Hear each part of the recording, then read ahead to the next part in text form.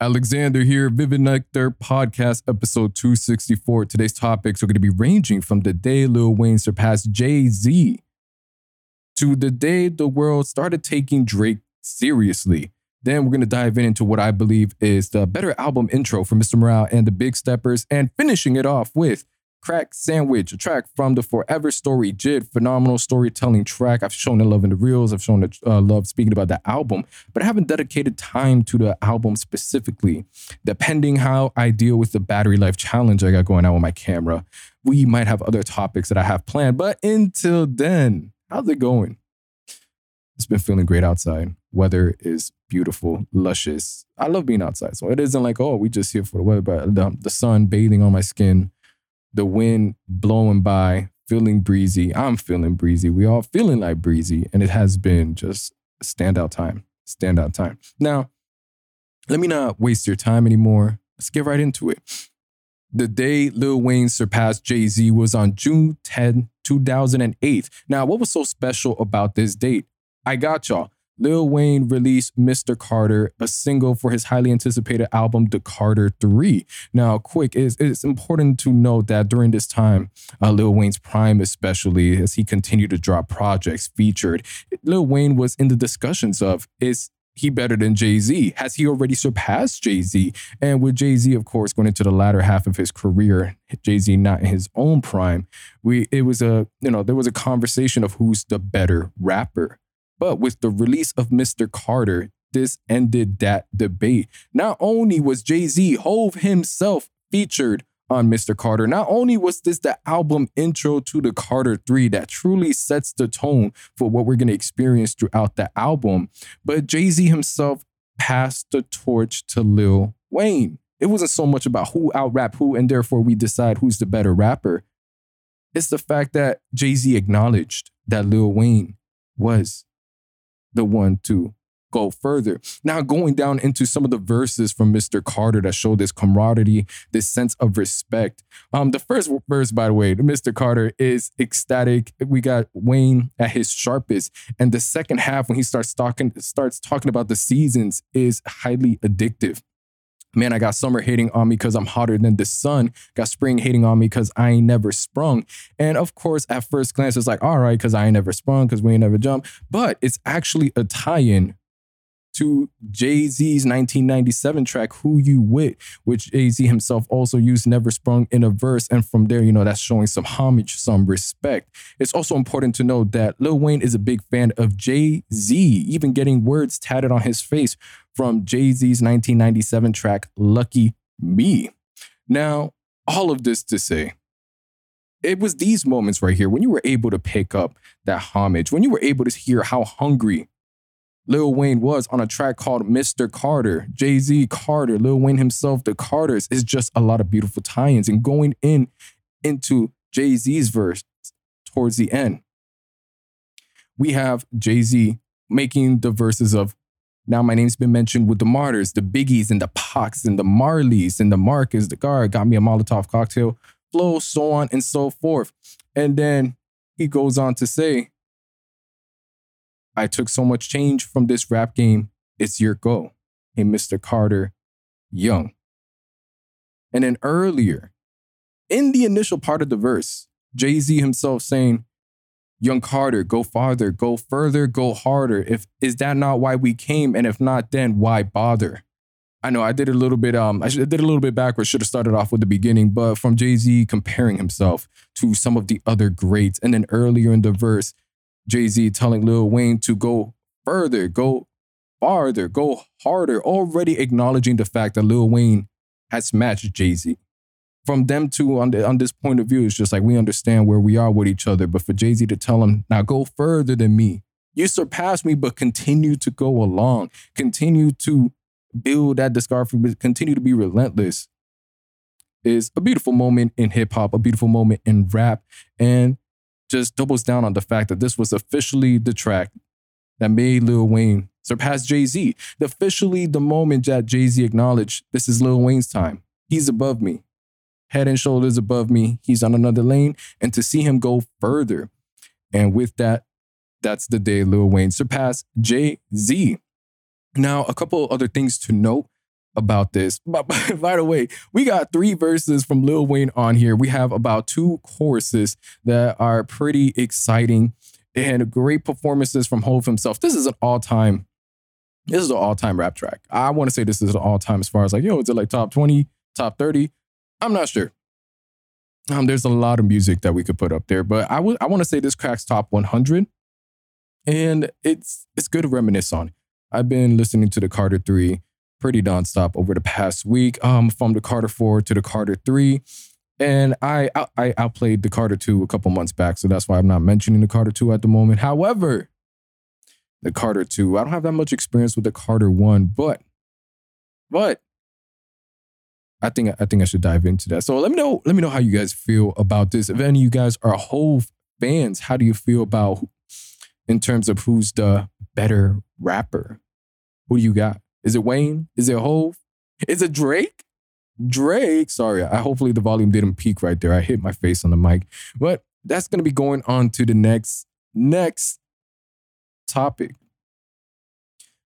The day the world started taking Drake serious was on April 17th, 2012. Now, Drake up until this point hasn't had like a real history of beef. And even though he has dropped bangers such as Headlines and other tracks on the more amped up side, whether we're talking about like Over, whether we're talking about, I already mentioned Headlines and other various tracks, we never got Drake sounding hungry and like vicious to where it's just like, oh man, the ambience and their energy and the aura is just screaming straight presence. Like, oh man, Drake is on his shit. It wasn't until this moment, Stay Schemin' dropped April 17th, 2012. This is why this date has been marked. A track featuring Rick Ross and French Montana, being a single from Rick Ross's second mixtape, Rich Forever.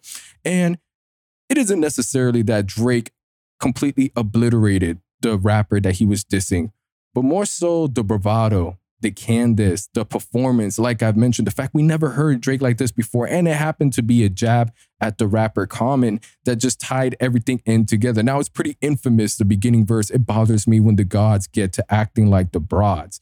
Referencing Common, clearly mentioning the fact that he acting like Shawty, he acting like a female, he acting like a broad. And this was a small beef at the moment in time. It wasn't like there was anything crazy deep initially. But of course, this started with Common diss Drake in the song Sweet, something that Common denied at first. But then whenever you go onto the track Sweet and he's dissing the guy that all he's doing is singing, he's sensitive, it's clear that it was about Drake. He went on to confirm this in Sway in the Morning, that Drake was a target of the diss verse. And, but the way Common felt about it was sort of, he was competitive. Like, if you're part of the game, be expecting these sort of things, which I find hilarious because it's just like, I mean, at the moment, we really didn't have any context. Like, it was just random. Like, where did this come from? With Drake even going as far as to say in an interview with XXL, obviously, the whole tension with that whole camp has been brewing for a long time. And that was the first time someone had called me out personally. I reacted in a very poised way. First of all, I made sure it would be a run in the club because that's more painful than anything, as opposed to just being on a blog. I wanted to be on a record that you would have to stand around and hear every night for a few months. That was my whole strategy going into that. Instead of sounding hurt and malicious, I wanted to sound fun, get my shit off. Like I said, if it happens again, not that I want it, not that I welcome it, but I'm ready. I really enjoy writing bars, man. I'm not nervous about anybody saying anything to me, end quote. And it's important to note that after this, did the beef go any further? Were there any more songs dropped? The beef was actually squashed. Drake and Common did eventually run into each other at 2012 Grammys, but they happened to squash the beef there. Things didn't escalate, with Common himself saying, and I quote, "We had a talk, we had a conversation. It was a face-to-face, man-to-man, a positive thing. It was a good conversation. I've learned to respect him even more. I already thought he was a talented guy, but just from the conversation we had, I hold even more respect for him. We saw each other and the conversation was initiated. It was just a respectful conversation that needed to be had. So he knew that I'm not at him trying to destroy him as a human being. It was a hip hop battle to me. I had to put all of those things into hip hop. I gave him a pound. gave him a boom, and it was all love. Now, with this, you will feel, all right, this is how the story wraps up. Stay scheming, Drake's verse, a club banger, infamous, the first time we felt that sense of bravado. And even though Drake said he didn't want to be malicious, it did sound a bit like we didn't have this version of Aubrey ever, really. The only time after this, I believe, would be 5 a.m. in Toronto, and then going forward, we got other songs. But this was a very important part of Drake's history. And the part where this takes a complete 180 is the fact that it almost feels like it was just the fact that Common felt jealous about Drake singing. It almost felt like it was just the fact that he was jealous about someone having better commercial success than him, and him potentially just taking it as an insult to his own ego due to how he viewed rap. But then we would go on to find out that the reason the beef initially started is because Drake had relations with Serena Williams. This is something he would go on to confirm with Vlad TV. And what do you know? Another beef that sparks up because of a female. And this just adds extra spice, extra flair, extra flames into the history of this song, because of what initially felt like a random jab because of success, jealousy, envy, we now understand that this stemmed from all right, you were messing with Serena Williams.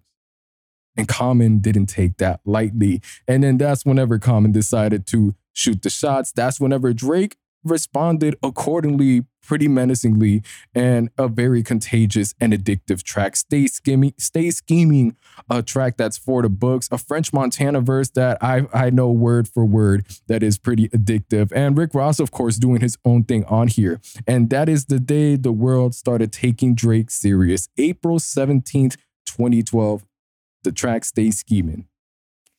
Man, this is a song that always takes me back in time, and I'm happy it does. I'm happy that it's had the longevity to still sound great in 2023, and just seeing the way everything, at least for Drake on the diss song side of things.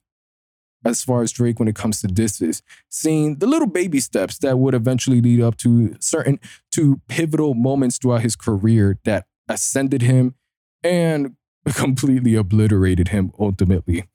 With that, going on to the next subject here. The real intro for Mr.Morale and the Big Steppers isn't United in Grief, even though that is the first track on the album. And obviously, who am I to say, no, it's not. It says right there, number 1, United in Grief. I believe to be N95. An important thing to know about Mr.Morale and the Big Stepper, N95 is the most explosive, high energetic song on the entire project. After 5 years since Kendrick Lamar's last album, Damn, it felt a bit weird having a song like United in Grief be the first song on the track, or the first track on the album that we're introduced to all of a sudden get this hyped up, explosive track to then go back down to being more mellow as the songs continue on. It felt out of place. And whenever we look into N95, it makes sense in the themes that were presented in the album to what we experienced in our own life with COVID. That N95 should be the intro and not United in Grief. Even though Mr.Morale and the Big Steppers is an album that dives deep into Kendrick Lamar's traumas, into basically a giant therapy session for Kendrick Lamar as he continues to learn more about himself, especially over these past 5 years, especially with the pandemic, family, so on and so forth. N95 feels like the continuation, the grand intro to what all of us could relate to.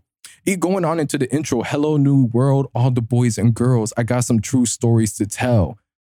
Kendrick Lamar has been out of the game for 5 years. It just makes sense that he has some true stories to tell. We've been waiting, Kendrick. We've been waiting for these stories, man. Let's hear it. You're back outside, but they still lied. We're finally out of the COVID era, the pandemic, an era where the fraudsters, where the liars, where a lot of false narratives were able to cloud the truth and take the world for a spin. You're back outside, but they still lie. Finishing off with that whoa, singing it out. And, we're getting the rhythm.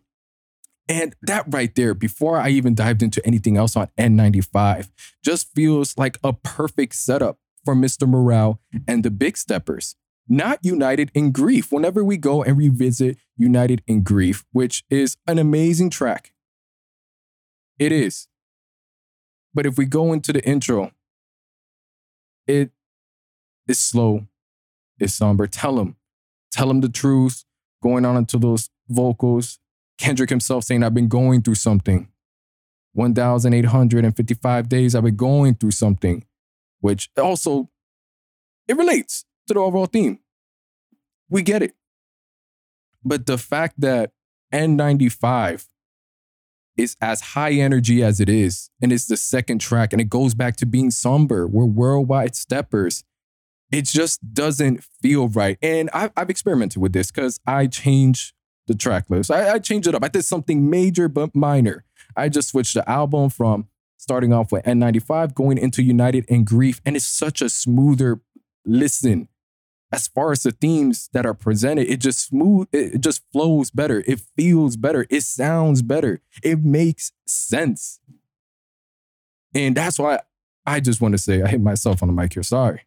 I just want to say that N95 is the true album intro to Mr.Morale and the Big Steppers, just based on the first 30 seconds, the themes presented, the amount of time we had to wait, the events that were basically everybody in the world was going through. And then whenever we do continue on throughout the albums, United in Grief flows better into Worldwide Steppers, going on to Die Hard, going on to Father Time.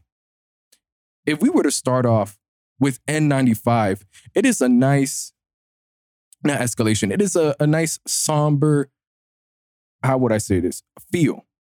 There's a good feel going through the track list, going through the track sequencing. Narratives aside, sonically, it just goes one by one, I would like to say perfectly. But having N95 on that second spot does feel a bit random sonically, as much as I do love it. It's like you wake up once that album, once United in Grief is over, you wake up to N95, you're like, oh shit, this is what we've been waiting for. This is the Kendrick we've been waiting for. And then to, go back down, just remove all of that energy that's been built up. It's like, all right, what are we doing here? It feels off. What's going on? And that's why I have N95 as the real album intro to Mr.Morale and the Big Steppers. And some important things to note here is I don't really see the need to break the songs down from start to finish just for the actual sound itself and the way everything flows. Because of course, we go on to the tracks. We know what they're about. I would like to say we know what they're about. If you haven't heard Mr. Morale, The Big Steppers, you haven't heard United in Grief or N95, definitely listen to it. Check it out. But just, I feel those first 30 seconds are so powerful and so pivotal that it just makes sense, man.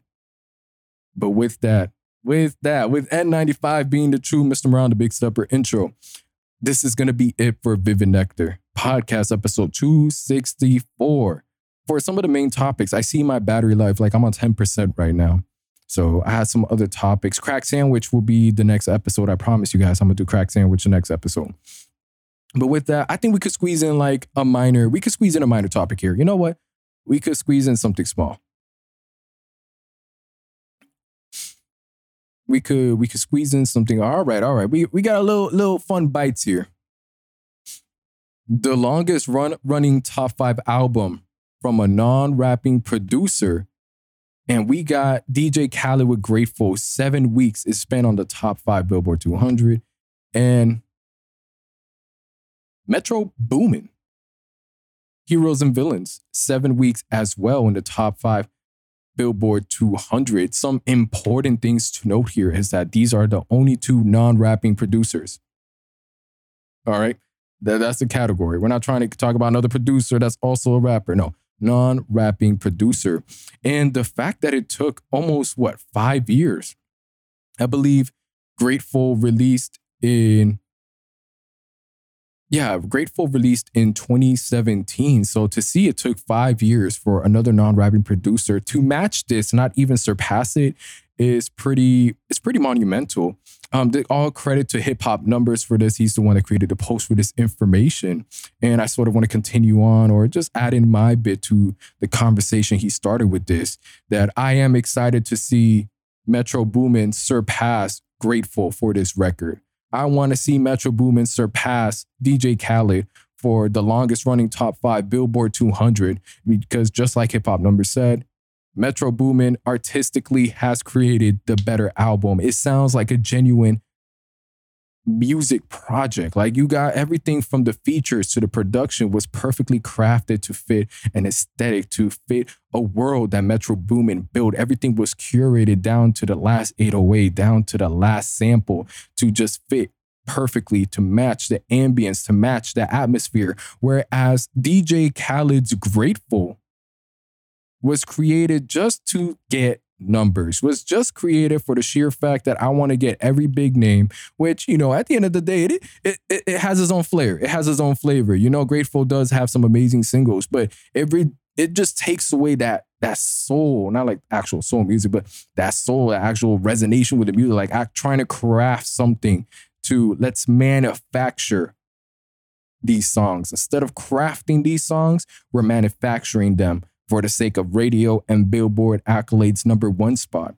And an important thing to note, that what makes it worse is that DJ Khaled himself isn't the most humble person in the world. The fact that whenever he lost to Tyler, the Creator's Igor for the #1 spot in 2019, and DJ Khaled had a complete breakdown with the strange music, the fact that his music should be heard and it didn't happen is disgusting.